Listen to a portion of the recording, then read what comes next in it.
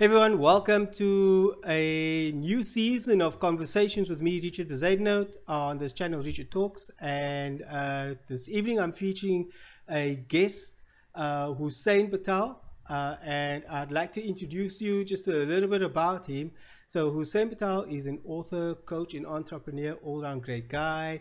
And he's written 3 books, The Robben Island Effect, Think Your Way to Success, and The Beginning of Ecstasy. With over 25 years of corporate experience, he studied natural sciences, computer science, operations, research, and business in South Africa.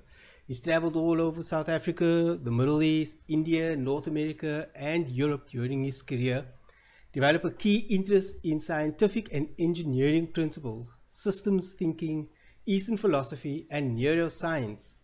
He has transitioned into sharing his learnings of the pathway to success through self-actualization and mindfulness as a business coach and mentor.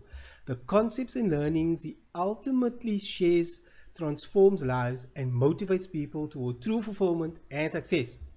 His writings challenge old paradigms and brings a fresh perspective to current real life and business problems. Wow, what a lot, what a lot. Welcome. Hussein, how are you doing? I'm doing great, thanks. It's been quite a journey. Yeah, thanks for that. So maybe you are doing me a bit, but thanks for that introduction, Richard. Oh, awesome, awesome. So, Hussein, we know each other for a few years. We worked together in corporate, and I must say, I had no idea about all these other things you had cooking in the kitchen. Um, whether it is building your side hustle. Was that part of something happening when we had first met each other in our corporate lives? I think it's been there for, yes, actually it was. It's been there for a long time. My passion for writing, I think if I can go back, my mother was actually a teacher and a librarian, so there were always books around the house. And my father was also an ardent writer and speaker of 11 languages, so I think that influenced me quite a bit.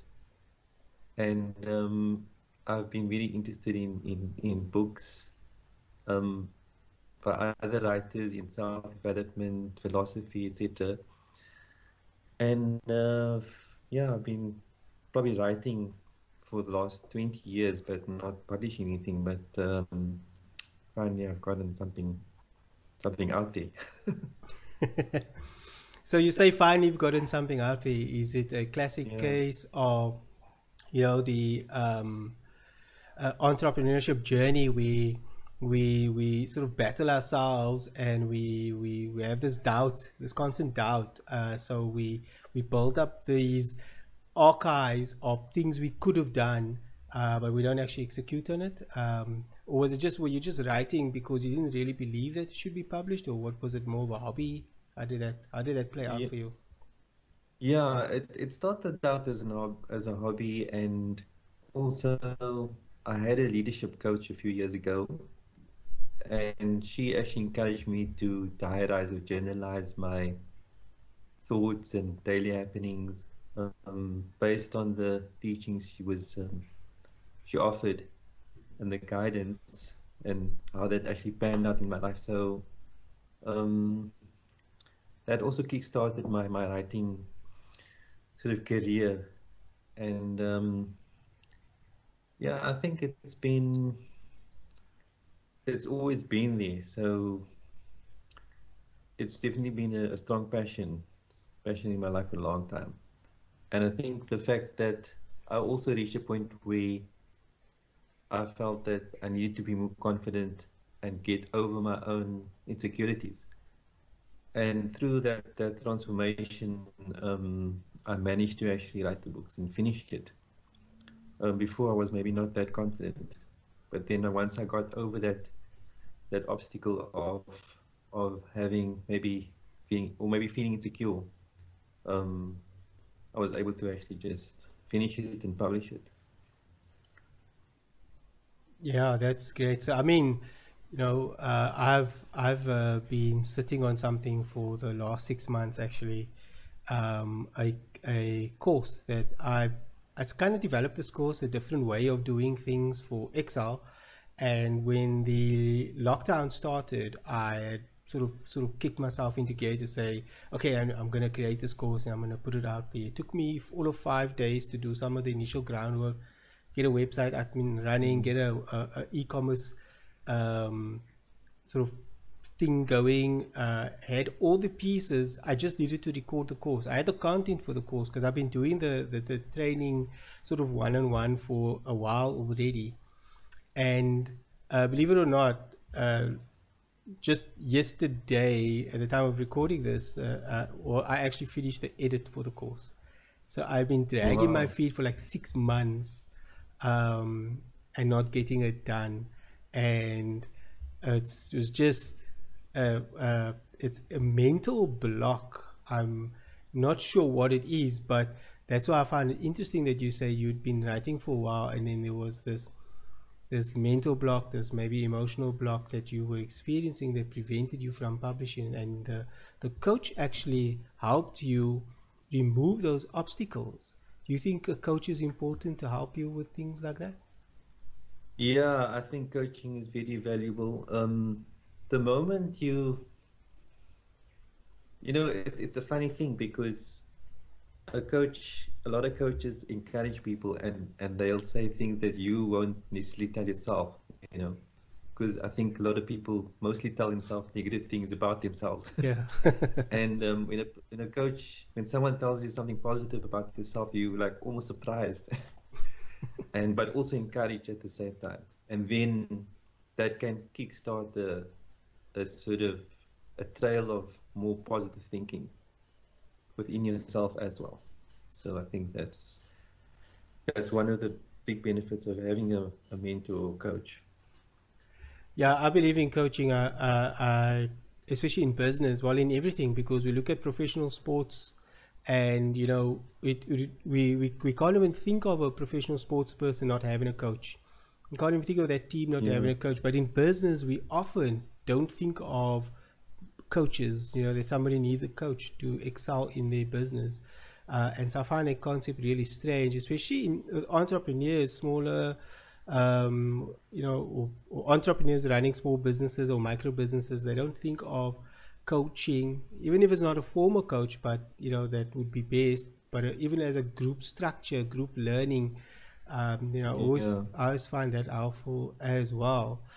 So, I mean, what's your take on do you think that there's a value in group coaching or more individual based coaches? What is your take on that?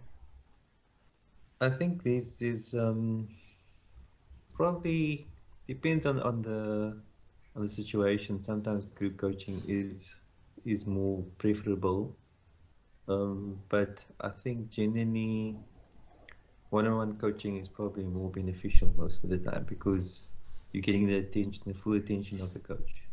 Yeah. But also the downside of that is that one-on-one coaching can be quite expensive. You know, so if it's a group coaching, it's probably going to be more cost efficient because the coach can then charge less for teaching a group. And that benefits obviously the students if they're paying for the coaching. Yeah, especially in this time of, you know, with COVID, with the lockdown, we've had an extensive lockdown. Things are getting better right now, but, you know, it might take a while before things get really good.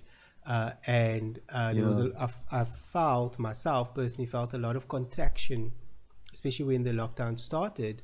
You know, whether it was clients, whether it was just my perception of what's going on in the world, my desire to spend reduced, and so there was just this whole feeling that everything is contracting around you, and so we're always looking to save wherever we could, although that's a normal part of life. Should always be saving, but just it's what you were saying about sort of affordability around getting a coach, and it's just you've released this book in probably the biggest pandemic any of us will live through, hopefully, you know, and so Was it time? Was it your coach? What actually gave you the push to sit down and write, or did you have the scripts and then actually get published? Yeah, I had a lot of the material already that I wrote maybe years ago or months ago, and I think it was because I had some time on my hands. I wasn't going to a job every day or office every day because of the lockdown mostly, and I just thought, if I might not have another opportunity like this to actually finish a book, and I thought, if I'm not gonna take it, I might miss the opportunity, and I'm just gonna go for it, even if I have to get up at 3 or 4 a.m. every morning and do it. Because when the day starts, things get busy and then you get distracted and you don't spend the time writing again. So I just said that now and here. That's what I tell myself. I think if you tell yourself something enough times, you start believing it and you start actually following through. Yeah. So it can That's go it. both ways, either negative or positive. Yeah, you mentioned something like that in your book. You say a thought becomes or an idea becomes a thought becomes an action becomes a habit. Is that right? Am I getting it right? I didn't quite write the quote Yeah, down. something to that effect. So it starts with a thought, and in some way in these emotion as well. So it could be start with an emotion or a thought, leads to an emotion, leads to an action. Ultimately, if that's just to cut a long story short, excuse the pun. To cut a long story short, I think if you constantly keep those thoughts and those emotions going, eventually it becomes part of your, they say, temperament, and you develop a mood, and ultimately a temperament. So they say, what's the saying? Or generally, you find that a lot of people also have this unease about them, and that's not necessarily something that they've had all their life. It might be something that developed over time due to the thoughts and emotions that's constantly recurring, the same thing over and over. So eventually they have almost like a personality trait or change because of that. Yeah. So have this routine in the morning. I do try to get up earlier. I like the quiet time, like the just before sunrise. And before I actually get out of bed, I have this my morning mantra that I repeat to myself every day. Yeah. Tell myself, and I can feel there's a shift when I don't say my morning mantra. I can feel there's a shift in the day.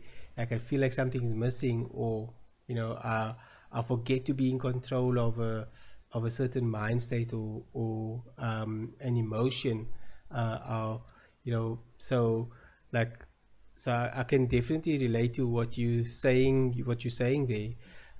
Is this a lot of the themes? I mean, I've had the good fortune of buying your book and reading your book, and so a lot of the teachings that are in there are great. What are you trying to do with this book? Let's talk about the beginning of ecstasy. So let's focus on that book, because that's your most recent book. Yeah, that is actually the most recent book. It's actually, there's quite a lot of overlap though with my first book. Maybe if I can contrast it with the first book, then it maybe will make it a bit more clear as to what it's about. Because actually that was going to be my first book, Okay. The Beginning of Ecstasy. That my Yeah. first title, put it that way. And then for some reason, when I thought about the central theme of the book, then the Robben Island effect came up because of Mandela. There was a lot about Mandela and his experience and how we relate to that. So the beginning of Ecstasy, the whole point of the book is to talk about or encourage people to actually search for contentment or somehow some meaning in their life, which actually, in a way, leads to contentment. You know, the message basically is, if you don't search for that meaning or strive towards contentment, it's not going to happen necessarily. So it's got to be something that you consciously sort of search for, or something that you consciously strive towards. So that's where the meditation, the yoga, and those things come in. And that's my point. So also, if you don't go that route of searching or going towards contentment, you tend to fall prey to other, what I call false pleasures, like addictions and overeating, things like overeating, smoking, drug addiction, etc. So that's, I think, the main theme of the book. And that can be applied to any situation, business or personal life. Do you think procrastination is also one of those addictions, or the art of making excuses? Like I said, it took me 6 months to record this course that I had everything lined up, but for just some reason I just didn't record it. And I tried to play through my head as to what the issue could be there, but is procrastination, or is that also an addiction? Do we like to make excuses for ourselves? That is something that we'd like to do, yeah, unfortunately. So that's something that we almost thrive on, and it comes down to the thinking or the thoughts that we have. And I don't know if you remember that I said this, on average people have 12,000 to 60,000 thoughts per day, right? And most of them are negative. So we kind of, not only the fact that we have so many thoughts, but that we actually latch onto those thoughts. We think that is who we are, and that's where the problem comes in. So if we think, I'm not good enough, I don't think that I'm actually going to benefit from what I'm doing, or I don't think I'm going to be successful, then we don't see the point in doing it in the first place. That's why we procrastinate. And the reason why we don't think that we can do it, or we don't think we're going to be successful, is because of the thoughts. So it starts with the thoughts. I think I also mentioned that most of us, our upbringing is based on the fact that we are not good enough. That's been built into us from day one. So yeah, that's how it ends up, procrastinating. Oh goodness, maybe we should have had this interview 6 months ago. It made a big difference for me. So I think your book, it goes into a lot of the territory that I'm a little bit familiar with. I've running a business for 12 years. You kind of reach deeper into meaning of things and behaviors, and you start to challenge your existing view on the world. Who are you trying to reach with your book? If there was somebody that you could speak to, who are you trying to reach, and what message do you want them to hear? I think probably the biggest audience, or the main audience I'm trying to reach, is people who are searching for solutions, realizing that there's something missing in their life, or they have a problem, but they've been disappointed, during that search, for example. So they've been searching everywhere, maybe on the internet, spoken to people, gotten advice, but it just didn't work for them. So people that are maybe fed up to the point where they've almost given up. And this might be if you want to call it, the holy grail of solutions, but I don't know if I want to go that far, but at least it will give them hope and some optimism to push forward. I mean, that's a really, really big claim to make. I've read the book, and I'm not saying it's not true, but I'm not also saying it's true. I guess you'd have to buy the book yourself and find out. But the practices and the habits that you do speak about I know that they do have great value. So there's 6 secrets in your book. Question: if they're secrets, why are you writing a book about it? That's an interesting question. Well, it's not really secrets. I mean, maybe it's just me trying to give it effect. It's really more, I would say, principles. The reason why I call it secrets is because if you say something is a secret, then people seem to pay more attention. So it's more giving it effect, so that people can take notice. But I think it's also when people sort of read the book and they see a secret, and the way I explain it, it's actually, they might realize it's something that they never heard of before. So, and it's been unknown for a long time. That's what also it could mean. Yeah. That, Yeah, I just ask the question as a bit of a fun twist, but I think that these things are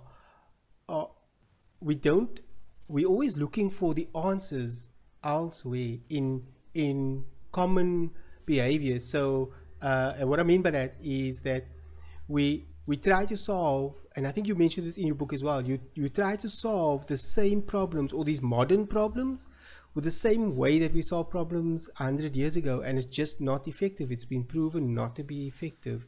yeah. So, and that's why I think, like you say, it's secrets, because it shouldn't be a secret. It's the practices are well known and the benefits are well defined, but there's just very few of us that act upon it. So, if what is your favorite, and it's probably very difficult for you as an author to pick out a favorite, but in the book itself, if there's a page that you want somebody to go to right now, what is that page that they should be reading? Sure, that is a big question. A fair question. Because there's so many pages that I choose. But I think that if I'm not mistaken, if I can just double check, if you just even go to the section on I think it's the fourth secret, and if you just go to the first page of the fourth secret, I don't know what page that is, which is compersion, right? And I think that's probably the most difficult. The reason why it's my favorite is it's because it's probably the most difficult secret to implement. Because compersion is basically, in simple terms, having empathy for possibly someone you don't even know. It could be a complete stranger, for example. So, and expressing love for someone that you don't know, or that you possibly even dislike. So, I think that's something that's really difficult. And I think if you can achieve that, then you've hit the nail on the head there. And is that sort of a lot of the influence that you get from Mandela's story? Where you're talking about that Robben Island effect, because you do mention it in this book as well. And when we relate our struggles and situations and think that we are blocked and caged in, like with the pandemic, there was a lockdown, we were blocked and caged in, and there was everyone was kind of like on board with what was going on, but after a while they were fighting against it, or maybe it was just me, my family. But that whatever we were going through, if you think about what Mandela was going through in his tiny cell, and he was still able to come out of everything with forgiveness and love in his heart. Is that sort of the inspiration for that fourth secret? Yeah, definitely. I think for most of the secrets, if not all of them, and that's what the whole Robben Island effect was about. I know it's not necessarily the main theme of this book, but it does of the beginning of Ecstasy. But it does sort of relate as well, because if you think about it, if you can put yourself in Mandela's situation, let's say you're going through a difficult time, let's say in the lockdown, and just think about it. I mean, if you're sitting in a real prison and you just have a mat or something to sleep on every night, you know, and think back to your own situation again and compare the two, you know, what kind of what kind of emotion does that evoke? I'm sure it must evoke appreciation or gratitude. The fact that you're not in a real prison and that you have all this freedom all of a sudden, you know, you start seeing that what your real situation is, that you actually should be grateful and that you in such a great situation, such a good situation.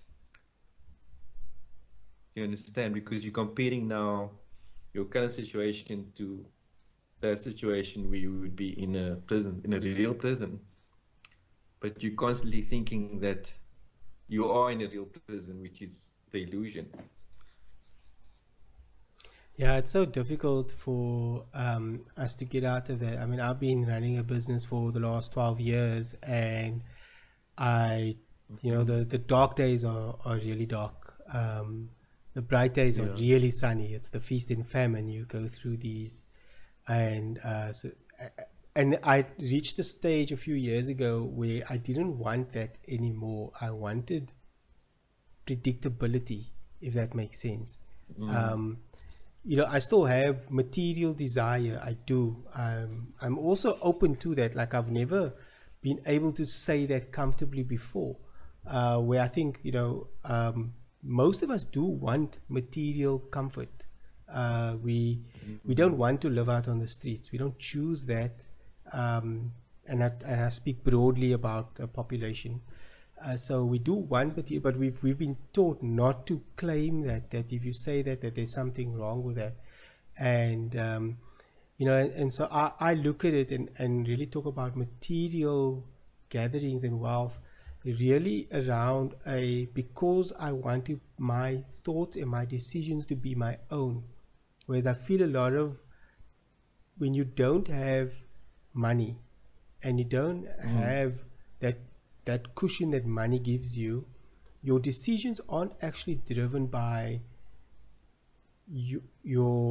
what you really want, because it's based on the scarcity or the perceived scarcity that people have. And in business, that is such a poisonous mindset to have. So you're not actually making decisions based on what you really want. You're making decisions based on what your bank account allows for. And then when I started to see that, I started to think about other things that I'm doing in my life, other thoughts that I'm having around my life, and how that is negatively impacting me. How I'm not tapping into a emotional bank account that can give me better fulfillment. Yeah, you see that's the thing with fulfillment and contentment. Unfortunately, people confuse real contentment with money. I'm not saying money is a bad thing. Don't get me wrong. Comfort, wealth, financial wealth. I'm not against that. I mean, I myself, love the good things in life. Have to be honest. I don't think there's very few people that I have heard of that don't desire material wealth. I mean, I've yet to meet someone like that, to be honest. But the truth is that most people sort of have this distorted view of financial wealth and confuse it with true contentment, And I think I talk about that in the book as well, under the section or the secret contentment, where you confuse money with contentment. And just think about it like this. A good example is in the book also is that of Jack Whittaker. I don't know if you read that part. The lottery, the big lottery winner. I think he won the biggest lottery at the time, something like over $300 million, something to that effect. And basically his whole life was ruined because of that. So just think about that. I'm not saying don't go for money, but also think about the balance. Is it gonna balance your life? Keep a balanced life. Um, think about your relationships and your health as well. There needs to be a balance between all areas of your life. So if one area is too pronounced, the others might suffer because of that. And that often happens with money, unfortunately. Yeah, I recently read doing some research about the hedonic treadmill. Are you familiar with the hedonic treadmill?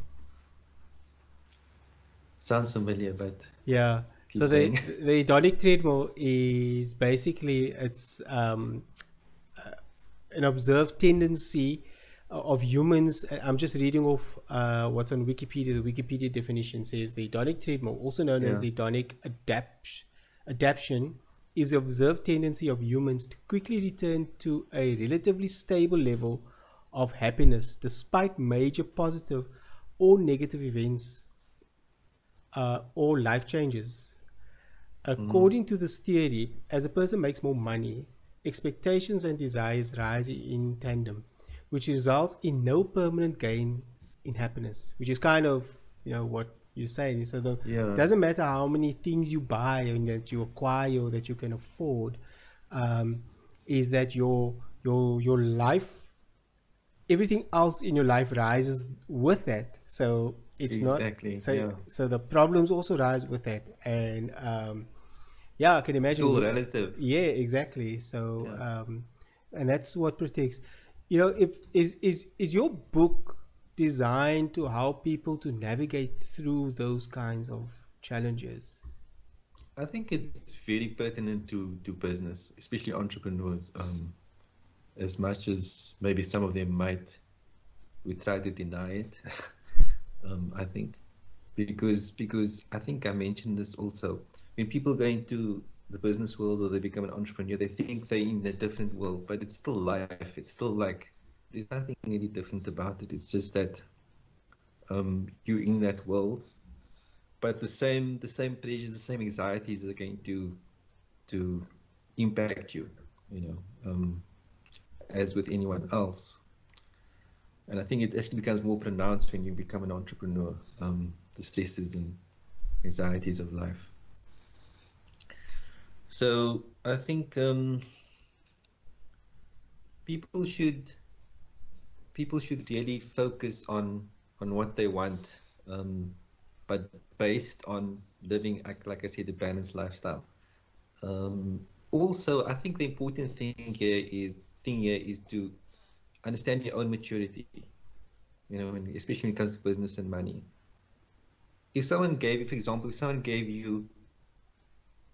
say you're earning, let's say, 100,000 Rand a year, for example, then all of a sudden someone gave you 10 million Rand.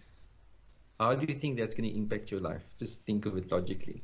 All of a sudden you jump from down there to way up there, in terms of finances. Just think about that. Would you be able to handle that kind of massive change? Are you mature enough to do that? That's the question. You know what? The honest answer is like, I'll give it a go and see what happens. Yeah. But quite truthfully, I think I'm Yeah. financially a little bit more mature. I understand things. No, I'm not just saying you personally, but I mean, Yeah. a lot of people, I think it's Yeah, very no. difficult. So I'll relate this back to business. As running a business, I'm always trying to increase the revenue. And a few years ago, somebody asked like why. I was like, good question. Like, why do you want to earn more money and stuff like that? So I've answered those questions for myself, but one of the lessons that I talk to my team when it's about if we launch a new product and we say cool, the goal is to get 10,000 clients in the first month. I caution against that. I said, well, firstly, that will be amazing because we'll have all this revenue, but With Yeah. 10,000 new clients come 10,000 new problems, new Yes. customer queries, plus it's not just 10,000, it's 10,000 plus however many each person asks each day. So are we ready for that? Will that break us? That's exactly what I'm trying to say. I'm using a very simplistic example there, but it also depends on the situation. Some people, they're very mature and they can handle that. They know what they're in for. So they know that there's gonna, the stresses that's gonna come with that, and all sorts of things. But most people unfortunately can't handle such a big jump. You know what I'm saying? They're gonna be more stressed out. It just opens the door up to more suffering and anxiety for them, because they're not at that, how can I say, subconsciously they're not at that level of maturity. So they Unfortunately, even though haven't. they'd love to have that huge amount of money, because to them, lots of money means, for some reason or other, it means happiness, contentment, etc. But they don't think about the actual implications of what that means. Yeah, so necessarily. you hear it often by people that have made it, that have excelled in life or succeeded in business. They find a happy place, and it isn't the money. And money does bring with it some advantages, definitely, but it's not about the money. And if you make it about the money, you lose the money, because money is not the point. It should never be the point. There's always other things that are more important. Yeah, exactly. I mean, I say kind of the same thing. I think I do mention it in the book, one of the books. I just use different words. I think I said that it's money can be a means to an end, but it cannot be the end in itself. That's basically, I think, what you're saying as well. Great words, yeah. So, saying, I think 3 books is amazing. Did you self-publish? Just want to kind of talk about how you got a book out here. There may be people watching this or listening to this that is interested in the South African market, where Yes. we always there's tons of podcasts and sort of webcasts and stuff about people overseas and how they're doing it, and there's very few about sort of small businesses, entrepreneurs, solopreneurs in South Africa that do these kind of things, which is why I'm trying to have more of those conversations with people that have gone through this process. So publishing a book, like, what was that like? Is it do you have a publisher? What's that journey? Yeah, it's not that glamorous, to be quite honest. I think I'm still the same person. It's not like, now I published a book, I'm a celebrity or anything like that.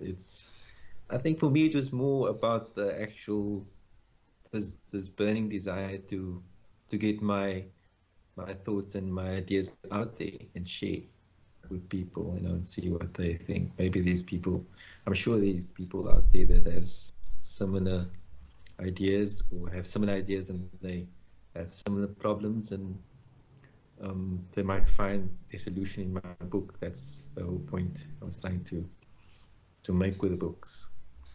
So and advice for, yeah. Sorry, will you say? Yeah, and if you think about it, if I can maybe just add, you talked about local writers and local talent in business in South Africa, and also South African writers compared to, obviously, overseas, especially in the West, like in the UK and the United States. There's this big marketing movement. You get all these big self-development gurus and personal development gurus and so on, celebrities. But it's unfortunately, most of them are from America, the UK, and other countries in the West and maybe in the East, but not many from South Africa, right? No. But yet we have such a great legacy with the dissolving of apartheid and Mandela, and that seems to be very much, how can I say, trimmed down by all the other things happening in the world. Don't you think? I always say, because the Americans and the British and all of them, these writers, they get a lot of attention and they're very famous, but nothing much is happening that side. Has been happening that side. It's all been happening here in our country in the last, say, 50 years or so. Yeah. But yet they're the ones that are actually getting all the attention, which is quite, I think, surprising. Or it should have been the other way around. We should be writing quite a lot because we got all the stories here, don't you think? Yeah, I do agree with you, and that's why we're having these conversations. So, and then if people want to get hold of you, so what do you offer? Your coaching, is that you do a course? Do you have a course? Yeah. What are you offering people? I do have a course. It's called the Wealthy Thought Leader Program, and if you go onto my website, husseinpatel.com, you'll probably see it there. They can email me. The email address is on the website if they want to email me with questions or get on the course program. And so I've taken my books, and a lot of the concepts that I teach in my program, it's in the books as well. So, but the difference is with the program, you get my one-on-one attention or my personal attention as opposed to just reading a book, So I think that's probably more effective to actually get the coaching besides just reading the book. Yeah, I think definitely do both. Get the book and then book a coaching session. And I understand that you have a free assessment session that you have available to anyone that's interested. I'll put the links in the description for those of you that do want to look at that and have a conversation with Hussein. As we head into some of the sort of parting thoughts here in this conversation, what do you want to leave the audience with? What do you want to leave them with? Sort of what are the key things you want them to take away from all of this if they read any of your books, and that what should they do with their life? Yeah, I think it's like what you said earlier, and I didn't really get to respond to that, is what you said about the fact that, which I also probably allude to, at least in my books, and is the fact that, over the last 100 years or more or so, there's been a massive shift, and the problems that we have today should be handled differently, let's say, from the problems we had 100, 1,000, 2,000 years ago. But yet we're using the same approaches. I think that's the big misconceptions out there. And especially in my third book, that's going to be a lot more think your way to success. In that book, I actually talk very much specifically about that issue, the way we actually approach problems, because what we're doing now is like we're thinking about certain problems in a certain way. When we approach problems, we sort of have all these preconceived ideas about how we should approach it. It's like there's this truth. It's either yes or no, or it's either like that, and it's no other way. You see, that's the problem. Due to probably religious bias and scientific research, which even science can change, all the laws of science and laws of even physics and physics, laws of physics and science evolves. So the concept of absolute truths is starting to sort of become, in a way, obsolete, but yet we're still sticking to those paradigms. So I don't know if that makes sense to you, but the one with the laws of science. So I understand the laws of science. So science, I mean, the laws doesn't really change, but as new evidence is discovered, that's what I'm saying. Yeah, it evolves, so it grows upon, and so So is that, but it doesn't, like, gravity is still gravity, but all the No, principles gravity. around No, it I'm not saying it. has The laws. evolved. I Like wouldn't there's say the more laws necessarily information. change, but sorry to speak over your words there, but I wouldn't say the laws actually themselves change necessarily. But yeah, gravity is probably a good example. But the way we actually approach certain problems, um, we always look at things with, these absolute truths that we base everything on, and that can never change. That's the problem, you know. This Yeah, absolutism yeah, ideas. yeah. Um, Exactly. It's. yeah. I feel that the person who's, or in your road or journey to sort of self improvement, is that once you can change your mind Yeah. on something that you've previously believed to be true, then you are Yeah. maturing. If you think back over the last 5 years and you haven't changed your mind about anything, it means you haven't actually asked deep enough questions of the things that you believe, the perceptions that we have.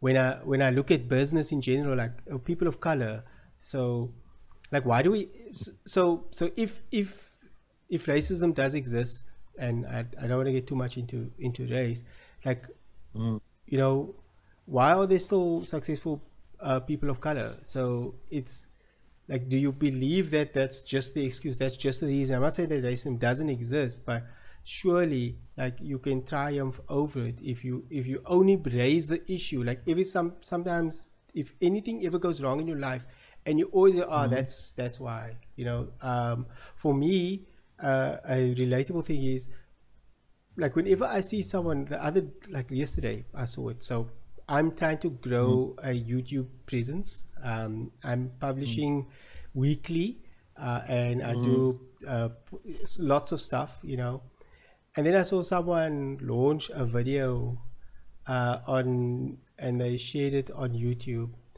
and they got, I mean, the numbers are not huge. So, but they got a couple of hundred views. And I was like, gee whiz, I put this effort into my videos and like the storytelling and Mm. the editing, and this thing got like so big. I was like despondent about it. And Yeah. and and the but the point is, like, you shouldn't, like that's their journey, and you shouldn't actually just look at that as being something of how to measure yourself. You need to be able to measure yourself on a different set of rules and your own rules, not about what's Yeah. happening there, because you can't look at other people and say, oh goodness, now I'm gonna give up because they were successful and and that's what people want to hear, and then I change my narrative because of what I see other people doing. Similarly, I sometimes look at someone else and I go, oh yeah, it's because that's a pretty girl or guy, and okay, I'm never going to be as successful because they look that way and I don't look that way, and so Yes. almost create the stuff. But I have to train myself every day. I have to sort of train and keep my mantra going, so that I don't fall into that trap and I don't make that my primary thought. Like you said, you have 12 to 60,000 negative thoughts, and most of them are negative. And I kind of have to train myself to sort of pull back from doing that. Yeah, I mean that's also, I mean that's what the fourth secret is also about, is compersion, which is actually in a way the opposite of envy. Because when you, in a sense, when you what you're talking about is comparing yourself to others, you know, and that's not your friend. No, it's not. Um, yeah, comparing yourself to others is not your friend, and that's actually the opposite. Compersion is the opposite of envy, because ultimately what you're doing is you're envious. You're not only comparing yourself, you're actually envious, even though you might not admit it. Do you understand? Yeah, yeah, So subconsciously you're envying that person, and or even consciously, and what you don't realize is you don't know the whole story, but yet you making assumptions about that person, why they're getting so many likes or so much attention or whatever the case, as opposed to you not getting as much attention. You don't know what the full story, so you're just making assumptions. And based on that assumptions, you're now putting yourself down, maybe wrongly so, or rightly so. That's not the point. The point is that maybe if you had been in their shoes, you might have not wanted to be there if you really knew the full story. We can go into that in more depth, but I don't think we have the time for that. The other thing is also that that person that you actually envying or comparing yourself to, they probably envying and comparing themselves to someone else, you know. So it's like they're doing the same thing that you're doing. So they're probably looking at someone that has 100,000 likes or 100,000 views or whatever the case. So you're kind of in the same situation. Do you understand? Yeah. So it's all relative. And it's it's like that in business as well, where it's very easy for someone to look at another person in business and say, oh, they're making it, or they're successful, or just in life you see like, oh, they got a new car, and we can't afford a new car, but and you don't know the situation, so never look at the outside of someone and compare yourself to. It's a dangerous position to be in. But I hope that so for me, the YouTube thing where I see other people's counts and views, it does affect me, but I've hopefully been emotionally trained to fend that off very quickly. Say that, well, I can look at someone's counts and I can also see that they've only got 10 videos, but I've got 60. So consistency is more important. What's that? But do you know that what their life is like? Maybe they really have a boring life, or they don't have a life or a social life, or they don't have. I bring it up as an example for reference that I think that other people may also be going through, and especially in business, though, you don't know what someone else is going through, so it's a bad idea to look at it. I know that it happens, and it's okay to admit that you saw someone else like, oh, I wish I had all their stuff, and you go, cool, but do you know all their stuff? Like, do you really want all their stuff? So it's the there was a whole saying, but it's like, be careful what you wish for, because you may just get it.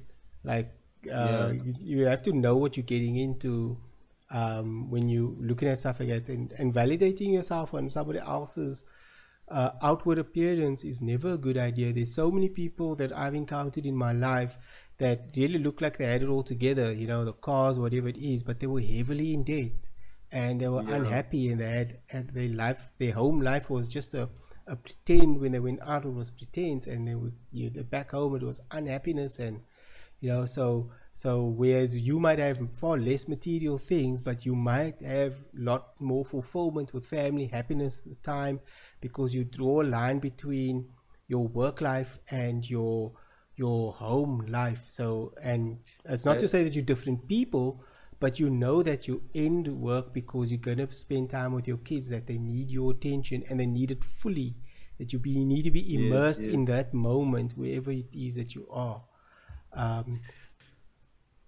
And so that's so true. I mean, I think you're talking a lot about the concepts I talk in my book, Think Your Way to Success, because that's the distorted view we have of success. Is we look at others and we see what they have, and then we aspire to that, not knowing their situation. And it's also about time and money, the balance there. Would you rather spend 18 hours, 14 hours a day working and earning a lot of money? Would you maybe take off that money and work a lot less? There's a time money equation there that we're not seeing necessarily. 100%. And also just think about, there's so many examples, and I think I spoke to you about this, where this I didn't tell you the full story, but there's this couple that their whole life was wrecked because they worked so hard, and then finally this man, they reached success and they became very wealthy all of a sudden. But he was still working 14 hours a day, and eventually the marriage broke up because he ended up having an affair and marrying his assistant, or whatever the case. Even though his wife was supporting him throughout his career, and then so that didn't end well. There's another part to that story, but I'm just saying. Yeah, you so don't all know. that this couple wanted was to make it big in terms of business and money, and when that happened, they split up. Yeah, it's that doesn't sound like a successful ending. So people can reach out to you, husseinpatel.com. I'll have the links in the description. They can reach out. Buy the book. It's definitely worth a read. I bought the book simply because I'm on this mission to support other entrepreneurs. So I'm buying things because at some point I want someone to buy my things. And I also do commercial work and training and with Excel and help you with data and analytics but all those things are in my description, how you can reach out to me. Saying we're drawing to a close here. If there is a question that you can ask the audience, what would that question be? You got one question you want them to answer. Let's see if they leave us some answers in the comments. Okay, I haven't really thought about that, but I was more thinking about the what I can say to them, but I haven't thought about what they can answer and tell me. But I would say, if I can ask them a question, I would say how important, maybe this is a question, how important is it for you to know the true meaning, let's say the true meaning of life, or the true meaning of self? How important is that question? It might seem like a vague question or very, very philosophical question, but I'd like to know, how important is that to you as an individual? The question of searching for the self, or putting it that way. There you have it. How important is the search for yourself? Deep. Or giving your life, giving is for your how important is it for you to search for your life purpose, giving your life purpose, or giving it meaning? How important is that to you? Great stuff. So everybody, a little bit of a message from me is, if you are in business and like I've been in business for 12 years, Hussein's book is definitely one of those things you need in your toolbox. As we all know, we go to work with a toolbox, whether it's a digital toolbox, no matter what it is. And I think that this is just one of the tools that you need in order to grow your mind, not just whether you're spending time in the gym, whether you run, whether you're staying fit, you also need to keep your mind fit, and having a different kind of perspective on things is always important. The other thing that I just like to share with you is that no matter what you are going through in your life right now, unless somebody's holding a gun to your head, you're going to be okay. It might feel uncomfortable, and uncomfort is a good place to be, because it's going to help you excel and get to the next step and stage of your life in terms of where you want to go. So it's been great. So to my guest, Hussein Patel, author, coach, entrepreneur, you can get his books. It's available on Amazon.com. It's a great read. It's intriguing. It will get you results, and you've got to put these things into practice to get the results. Like everything else in life, change your mindset, your behavior, and you will see fantastic results. Hussein, thanks so much for joining me on this conversation, and I wish you all the best with your books. Hope the book sales are going up and up. Yeah, I'm sure it will go up even higher now after this podcast, after this conversation, when people hear it. Awesome. All right. Cheers, everyone. I hope. Yeah, yeah, thanks. It's been my pleasure. Bye.